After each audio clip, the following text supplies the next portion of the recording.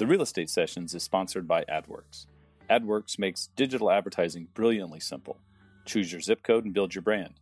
Enter an address and promote your listings, or upload your list and stay top of mind with your sphere of influence.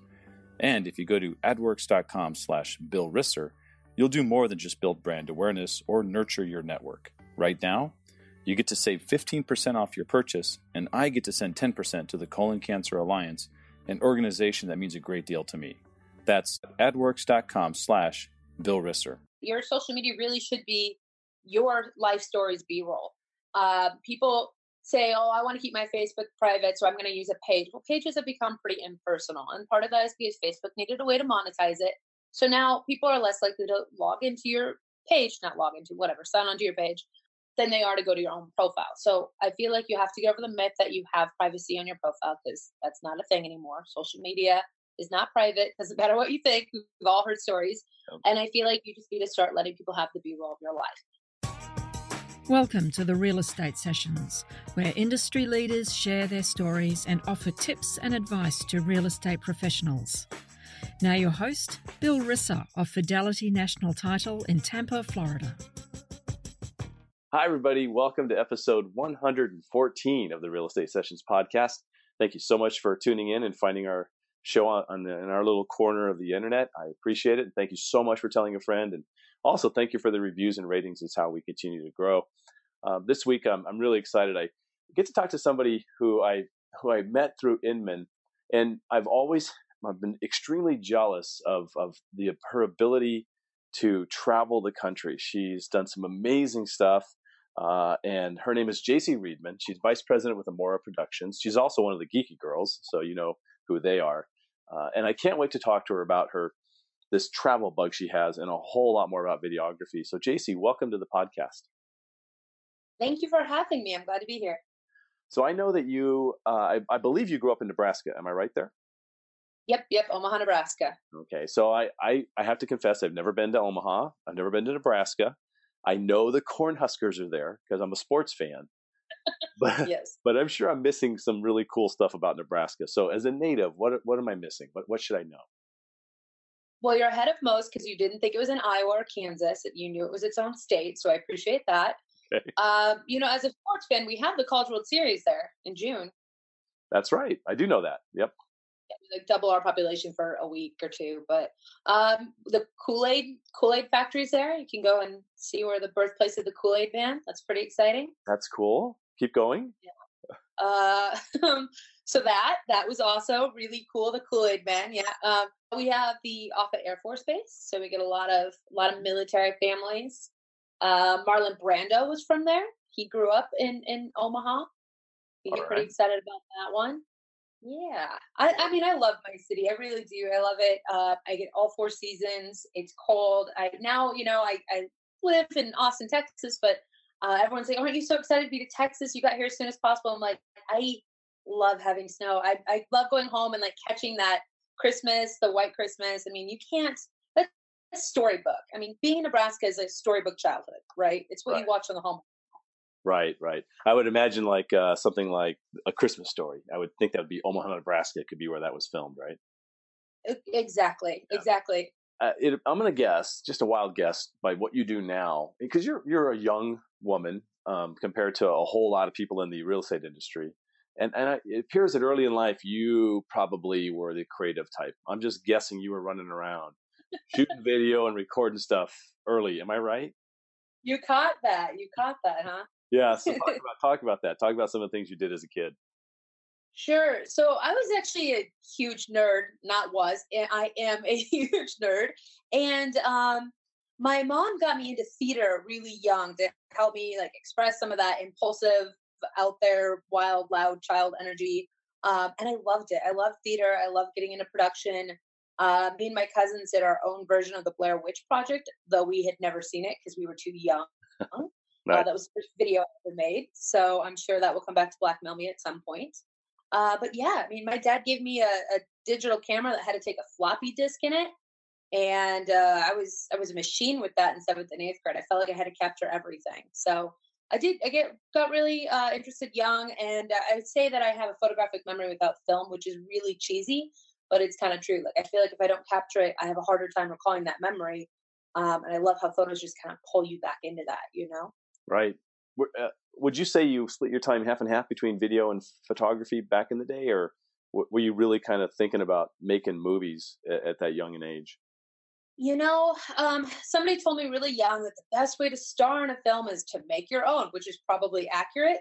So I really wanted to be an actress, and until I got behind that camera more and fell in love with it, I would say capturing video was probably wins out. It's probably 75-25 for me. Just the stories you can tell. But yeah. So you went to South Dakota State University. So you left Nebraska. You went north, right? Not too far, right? And majored in media production and film. And you actually got into the industry. Talk about what you did right out of school. Yeah, we were the jackrabbits, fearsome. I did my first internship on a film set for the WB at 14. I lied about my age to work on a short film that was filming. And kind of in college, I did the same thing. Well, I didn't lie about my age anymore, but I just reached out to any production company that had a show that would travel, like Extreme Home Makeover. I found out they were coming to South Dakota, and I wrote them and harassed them, and they let me be a production assistant and actually got school credit to be the media coordinator. So I handled all the local press that wanted to come in, which was really cool. And I got to help out on build day and, see some of that behind the scenes work. And then another show came through, Amy Grant's 3 Wishes, which was a short-lived series on NBC. And I worked on that one as a production coordinator or production assistant in the art department. And I helped get college students involved, like with the, projects. So it was really, I think it's just harassing people really helped me get into it. But outside of college, my senior year, I worked on a film set for a movie that was filming in Nebraska, A Christmas Story, as you mentioned. Mm-hmm. It was a really good, kind of a heartbreaking film called Lovely Still, but it was a local film that had Martin Landau and Ellen Burstyn in it. Sure. And met some great people on that. Again, I was like a glorified coffee girl. I was at the lowest on the totem pole, doing a thing called craft services. And really, craft services, those people are very talented and they know what they're doing. I was new, and I was like, I waitress once, I could do it. Holy smokes. But it was just getting on that set is the first step. And then you kind of work your way up from there. And I realized I am not going to be a great craft service person, but that I liked coordinating and I liked getting people involved, and I liked the kind of the producer side of bringing the project together. And so I pursued more of that. I got a job as the creative services director at ABC5 in Iowa, the local affiliate for ABC there. And I made about 72 commercials for like hearing aids, all the local underwriting commercials. And it was great because I got to create the script and bring little stories alive. And they gave me an awesome camera. And I mean, it was a dream job for a college student, minus the Arctic cold of Iowa. You would edit those commercials. You would the whole 9 yards. You would be the entire pre-post and get the voiceover. Yeah. And yeah, that's great. That's awesome. I'd harass my friends. I'm like, listen, I have to cast this part, and I have no budget. So guess what? You're in. So you move on from there, though. You also did some documentary work, didn't you? Maybe some reality show work as well. Yeah. Yep. I went out to LA for a while. I was actually a personal assistant to a actress out there for a while, which was very eye-opening on the other side of the industry. And I realized I'm so happy that I like it behind the camera, because in front is painful and stressful, and I don't envy that. I don't envy that lifestyle. But I had an amazing person out there that I worked with, and I got to see had a lot of exposure, and got to work on some TV series. And again, connections from the shows I worked on in college. I ended up working for MTV for teen moms and 16 and pregnant, which was definitely interesting. Yeah. How old were you at this time? Oh boy. I think I started on that when I was 21, 22. So you're not much older than some of these girls you're dealing with, right? No, yes, it was a little weird. It was, just to kind of picture yourself in that world. But yeah, so it was really fun. I mean, my friends, it's really sexy to say, oh, you're working on MTV. Like, that's something people are excited about. When I was making the hearing aid commercials or the pet commercials, they were good work, but it's not as exciting, right? So the 18-hour, sweaty days in the heat, filming the 16 and Pregnant show. That was exciting.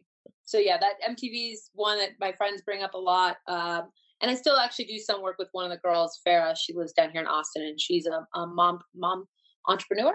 She has 4 businesses of her own. So I've done some of her projects still on the side, which is fun. But then I worked with Chuck Amoura, hence the Amoura Productions. I met him actually on that Christmas movie, and we worked on some MTV stuff again. So our paths kind of kept crossing in that Nebraska film district, and I started the Young Nebraska Filmmakers. And so I founded it, and I asked him to be our advisor. And so we started working together on projects. We got to do Bloomberg together, which is cool. We got to, well, he did the video work on it. I got to help out with the audio on a Warren Buffett interview. And it was so embarrassing, but I was sitting outside and waiting for a couple more of the interviewees. And I was telling the sweetest elderly couple about how nervous I was and how it was like my first week. This project with Bloomberg was really big for me, and that we were going to be interviewing Charles Munger, and he was a very big deal, and hope I didn't mess it up. And it was him. I was saying that. So, I'm sure, but I'm sure you were very endearing, and he was. Yeah. So he actually, when they came out, they're like, "Oh, good, you're here," and they brought him in, and I was like purple. He actually incorporated me, kind of brought me into the room and let me do a little bit more because he's like, "Oh, I like entrepreneurs," and so it was really cool, but also super embarrassing. I also didn't know who Charlie Rose was that day. And I asked him how he knew my boss, because my boss would have said hi to him. I'm like, "Oh, how do you guys know each other?" He's like, "We don't. I work on a show." I'm like, "Oh, what one?" He's like, "The Charlie Rose show." I'm like, "Oh, okay. I'll be over here." All right. I'll be over here. No, that's good. I like it. I mean, it's funny you talk about that stuff. Because you're right. Your friends could think of nothing more exciting than, "Oh my gosh, you're in Hollywood, or you're doing these great things." They do not have the slightest idea how tough, especially at that PA level, right? This is how grinding that day is, right? And how you're like at the beck and call of a lot of people. Yeah. I mean, I think everybody who wants to work in film should have to do the production assistant role. I mean, even if your parents are giving you the money to be an associate producer or whatever, I feel like you just respect your whole crew more because you've been on that level. And you've been that, Girl Friday, running and grabbing everything. And so I started working with Chuck. Yeah. And we did, like you said, the documentary work, but that mostly came after I was with Amoura Productions. So you started with them about 10 years ago, right? Oh my gosh. Yeah. Yeah. It's been about a decade. Yeah. So talk about the work that you do there. So the majority of the work we do right now is architectural, travel, and tourism. So a lot of real estate videos, real estate photography, teaching classes about social media and things for that real estate realm, which was a natural selection for us because Chuck is a broker. He has his broker's license. His mom is an agent, and his family did a lot of like property rentals and things like that. So he'd seen that side. And my father is the president of the oldest brokerage in the country, which is actually just in Nebraska and Iowa. And so my mom, grandpa, sister, cousin, all in the real estate business. So they were going to get me one way or the other. But I saw a real need for it because I would go and help take my mom's photos, and he would go and be taking his mom's listing photos. And we're like, it just wasn't in the Midwest yet, especially the video side, and doing really quality, repetitive video that it's not exciting as going on and doing an MTV thing, but it's something that's actual need, and it's a repeatable process. So we did do a lot of the commercial work before. Like I said, we did a lot of documentaries, and that industry just rapidly is changing. So we found our niche, and it's taken me on quite an adventure. Let's talk about the first time I heard about you and actually met you. It was in San Francisco a few years ago at an Inman event, and you were documenting. I think I have it right? You were documenting. You left maybe 2 months before the event, and you were documenting a journey that took you through the entire Southwest, and I think up the coast until you finally made it to Inman right around the time of the event. Right? Am I right with that? Yes, you are. I did that both ways. I did it to New York and to San Francisco. So for both the Inmans, and then for NAR, the last 4 years I've driven to the location too and documented. So Chicago next, but yeah. So talk about that. Do you travel with somebody? Or are you by yourself? Yeah, so it depends. Usually it's some of the production crew, because the end result is usually we're going to film and we're going to work on projects. Like for NAR, we do all their conference live videos, or for Inman, I do a lot of video interviews as part of the ambassador program. So I need my gear there anyways. So it's nice, I've sat there. Sometimes I'm the one editing the footage the whole time we go, or, we just try and find off the beaten path, like random sites to stop and see. I just want to see the world. I want to explore everywhere. And I'm one of those full of wanderlust type people. I can't do the same thing every day, right? So my goal was to hit all 50 states before I turned 30. I hit 48 of them. So I didn't make it to Hawaii and Alaska, but I did get 14 countries in, or 15. So wow. But yeah, still working on Hawaii and Alaska. That's amazing, and a lot of it just by driving around those states and really getting a local feel, the local flavor. I mean, I really am envious of the way you're able to do that at such a young age. That's amazing. Well, thank you. Yeah. It's fun. I strongly encourage becoming a tourist, even in your own neighborhood, because it's shocking to me how many times I'll post a photo up around, I'm in Texas currently. So I'll post things up around Texas. And they're like, oh, wow, where were you at for that? I'm like, 2 blocks from your house. That's huge. Like, just gotta get out. You gotta get out of your pattern and go see things, Yeah. What's besides Chicago and NAR coming up, what's your next big trip, either outside or inside of the country? What do you got planned? Boy. So every week I'm trying to figure out something. Last week I just went to Oklahoma to the sand flats that are out there. They're the sand hills and the salt flats. And that was just a random thing. I hadn't planned it. So I don't plan well in advance. I'm not a good planner. I do have a project that is coming up for Wisconsin. So, I mean, if it's something like that, I try to, plan the end result. Okay, where am I going to stay? Who's going with me? But yeah, I don't map it out. I think it would drive people crazy probably, but I most of the times don't pick my hotel rooms until I'm already traveling, or I bring a tent with me. Like I was just in San Diego for the California Association of Realtors, and I brought my camping gear with me in my suitcase, and then I had a duffel bag with my stuff, my clothes actually in it. And I stayed at the conference hotel, did that, and then I was like, all right, where do I go? And I ended up in a KOA in a little cabin and had a blast, and happened to be their harvest party weekend, so I carved pumpkins with a bunch of strangers. And I mean, if you plan too much, you miss those experiences. Right. The KOA, was it down on the South Bay somewhere, Chula Vista? I'm just trying to imagine where you were. Yeah, it's exactly where it was. So you've been there. Yeah, I grew up in San Diego, so I know exactly. Yeah, because you made it over to Coronado, you got to see the Hotel Del, and I mean, so there's some really cool things, right? Yeah. I had to go have an old fashioned up in the bar that's supposed to be haunted. And, right. I missed the mark. It was Friday the 13th, the night before, and I went on Saturday the 14th. Missed my mark. You'll have to go back. There'll be another Friday the 13th in the future. That's good. Yeah, I think November is when it's supposed to be the most haunted there, I guess. Somebody told me so.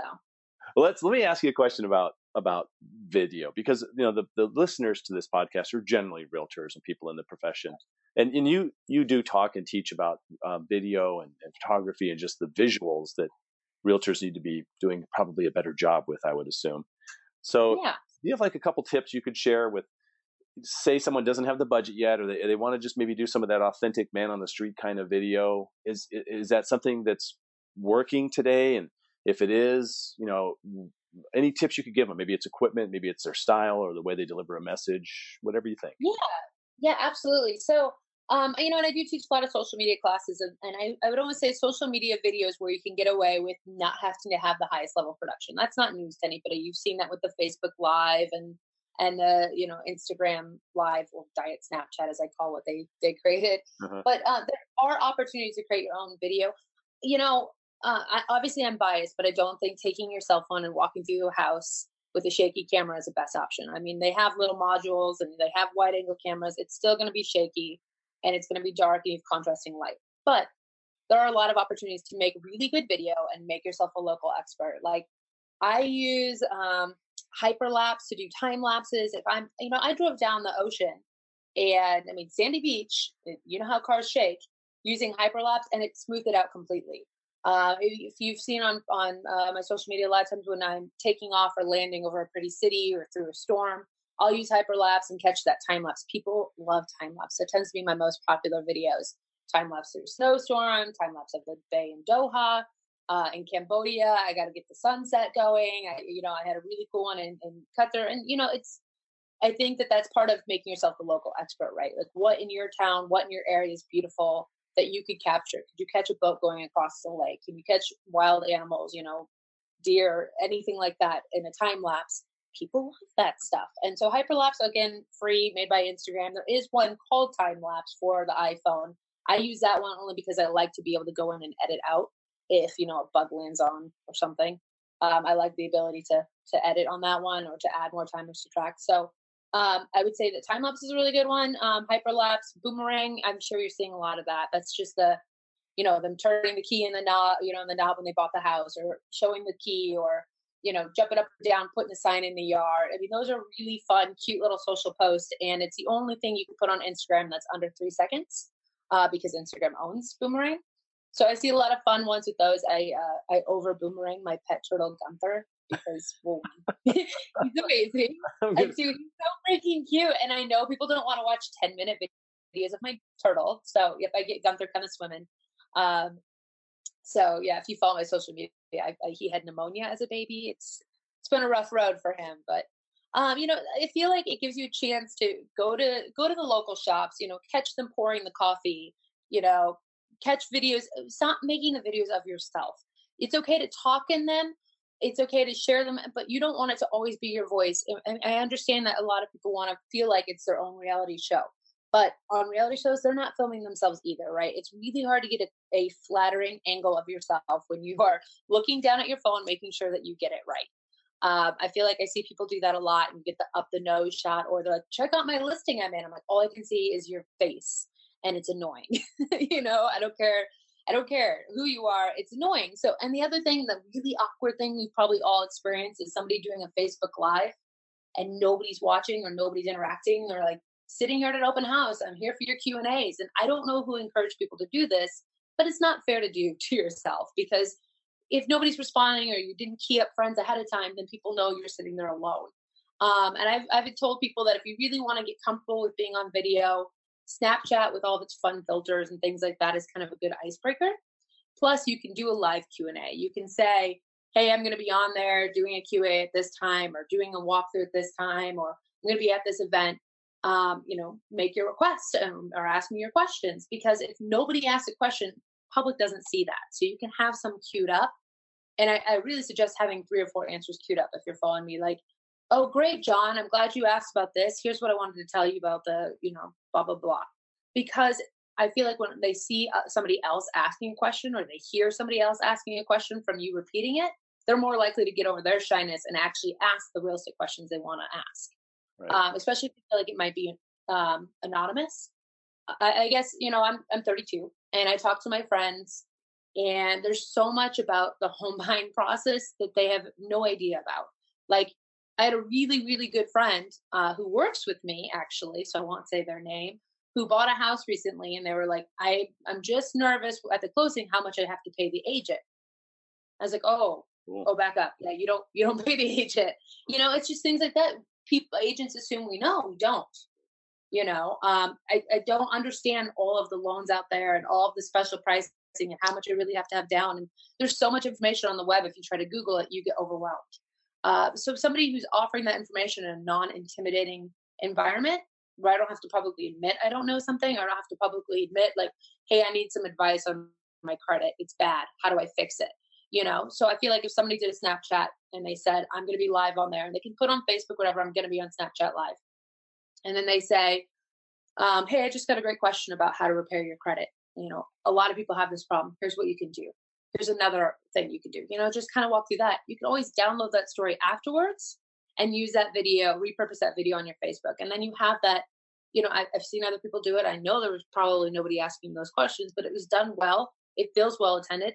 And then the next time, more people are willing to pop in there. So it gets you more comfortable talking on camera, at least. It's almost like a B-roll strategy, huh? When you're talking about trying to capture the community in the area, just get those cutaway shots that we just never think of as non-video producers. Is that fair? I think that is a fair way of saying it. Definitely is that your social media really should be your life stories B-roll. People say, oh, I want to keep my Facebook private, so I'm going to use a page. Well, pages have become pretty impersonal. And part of that is because Facebook needed a way to monetize it.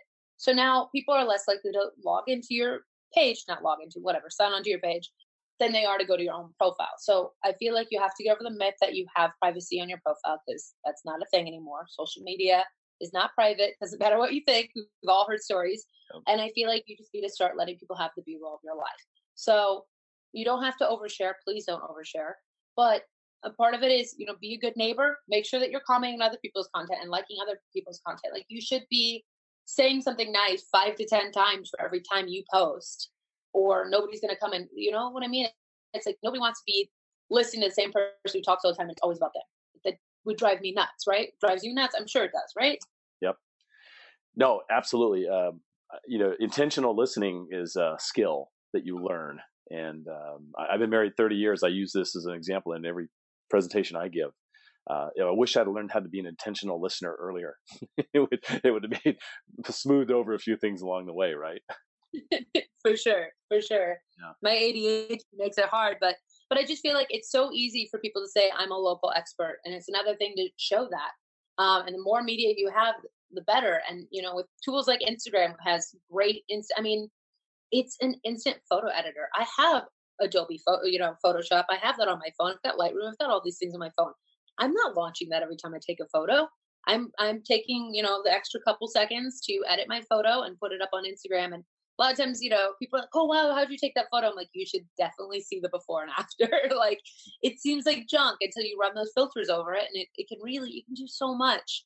There's really no excuse to not take your photos a little bit farther, push them a little bit farther. And we're a visual society, Yeah. I feel like there's a lot of rumors out there that college kids are just signing up. They're in a line to edit your real estate videos for you, and they just love to do it. That's not true. They all want to make band videos.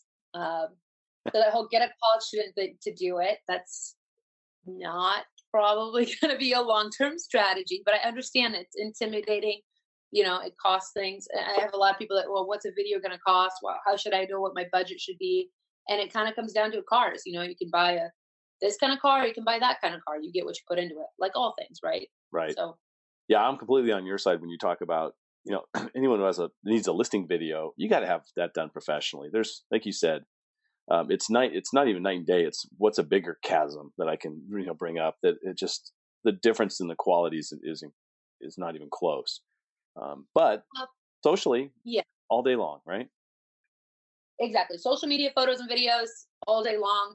I'm not going to try and sell my own house, but I shoot, 10 homes a day. I probably know how to do that a little bit better. But the other thing I would say, just getting over that, the fear of being on camera. Again, Snapchat having those filters, Instagram has those filters, Facebook has those filters. You don't have to share your first videos publicly. Share them with a friend. Find somebody who'll give you honest feedback. Send them to me. I'll give you honest feedback. I'll be brutal. But I feel like you shouldn't be afraid to do it. I don't want to talk you out of doing it. Social media video is very forgiving. Just don't do a political rant. Yeah, that'd be great. Good call. So yeah, overall, you're young. You admitted it. You've grown up in this world of social media, at least through your 20s, right? Let's call it, when Facebook hit. To talk about just social media in general, are there some common mistakes you see agents making in that space, where you kind of go as a millennial, whether you like the tag or not, do you kind of go, really?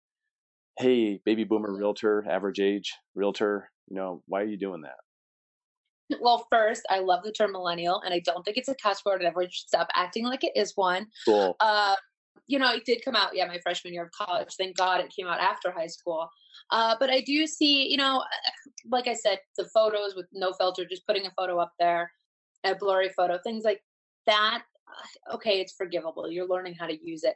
But you can also always turn your phone on to airplane mode and edit a photo on Instagram and just kind of test that, so it's not actually posting live. I would say that would be a good thing. But as for bad etiquette, boy, that list can get a little long, unfortunately. And most of it is just inappropriate opinions getting posted online. It does seem like an open forum, and I hear the defense, oh, it's my wall, it's my way. It's, if you don't like it, don't come here and don't read it. Okay, that's fine. But it is still searchable, and people that you do want to do business with are going to see that. So whether you like it or not, I mean, I know I'm all for freedom of speech. I get that. Social media is just not, if you're in this kind of business, it's not your platform for that. Doesn't matter if it's Twitter or Instagram or Facebook or Snapchat. And it doesn't matter what platform you put it on. Somebody can lift it, somebody can take it out of context. So yeah, I think just writing something mean about another agent, writing something where you should really be asking your broker. I mean, we see people bash other people in the industry publicly, or complain about things publicly. I'm like, your potential clients see that too, and they think, oh, realtors are this or realtors are that, and we don't need that reputation, right? And I say we because I feel like some camaraderie here, but I'm not an agent, so I can't say we yet. I mean, I'll probably get forced into my license down the road with my family all in it, but I do feel like, yeah, that's probably a big thing. And there is one other thing I want to note on the video with the drones. Drones are fun, and they're definitely like the trendy cool thing to have right now. And I'm not saying it's great for every property, but I get it. But the thing is, there's a lot of misinformation about what's legal, what's not, and you need to check with your association, you need to check with your brokerage, and you need to check with your state law because it does differ by state. And state parks are still illegal. You have to get a special filming permit. You have to have your pilot's license. You have to have a registration, even if you're not doing it. People say, "Oh, it's private property." That doesn't count. You're still in public airspace. It doesn't matter if it's under the 500 feet. It doesn't matter. There's rules in place. And so I feel like there's a lot of people out there that bought the tool and they're like, oh, it's a fun toy. I'm going to let my nephew do it or my grandson, or, I've got the neighborhood kid does it. And it's not just them that gets in trouble. You can be in trouble.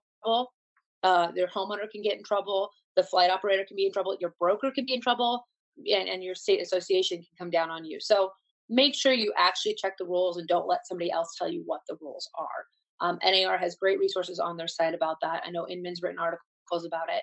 So do your research, because I see that being violated daily. And every time I try to give that information, being like, hey, so I know it's not fun to get your pilot license. It's not fun to have to pay that, but here's, case so-and-so and another case. And there's, oh, no, it's different. It's, they've always been given some sort of story about why they have an exception and they don't. So that's a real, I think, hot issue happening currently still. Jacy, I've had you way longer than I asked you to appear on the show. So I want to ask you the same final question I've asked every guest. If you could give one piece of advice to a new agent just getting started in the business, what would it be? One piece of advice for a new agent in the business, I think, my advice would be, before you start speaking on all the social media, before, watch what other people are doing. Look at look up the Inman ambassadors and see how they post and see how they communicate with each other and understand that community. I see a lot of younger people.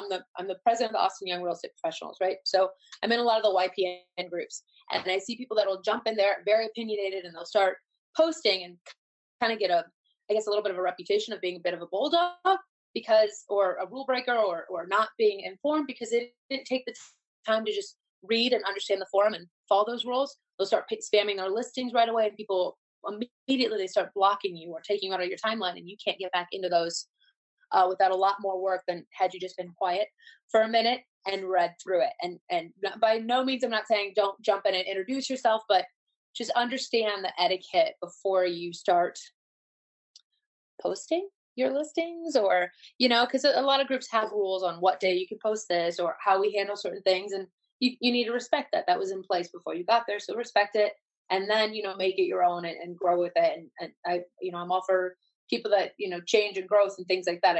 I've seen that backfire on people that go in a little too hard-headed. Jacy, if someone wants to reach out to you, what's the best way for them to get in touch with you? I'm pretty findable. I think I don't mind which account they go through. If it's my Facebook Messenger or my email is JACY at Amoura AMOURA Productions.com. I'm really good about answering my email. Probably too good about answering my email, but so Facebook or Instagram or Snapchat. Jacy, thank you so much for sharing your story. Very interesting. Continue your travels, and I can't wait to see you in New York.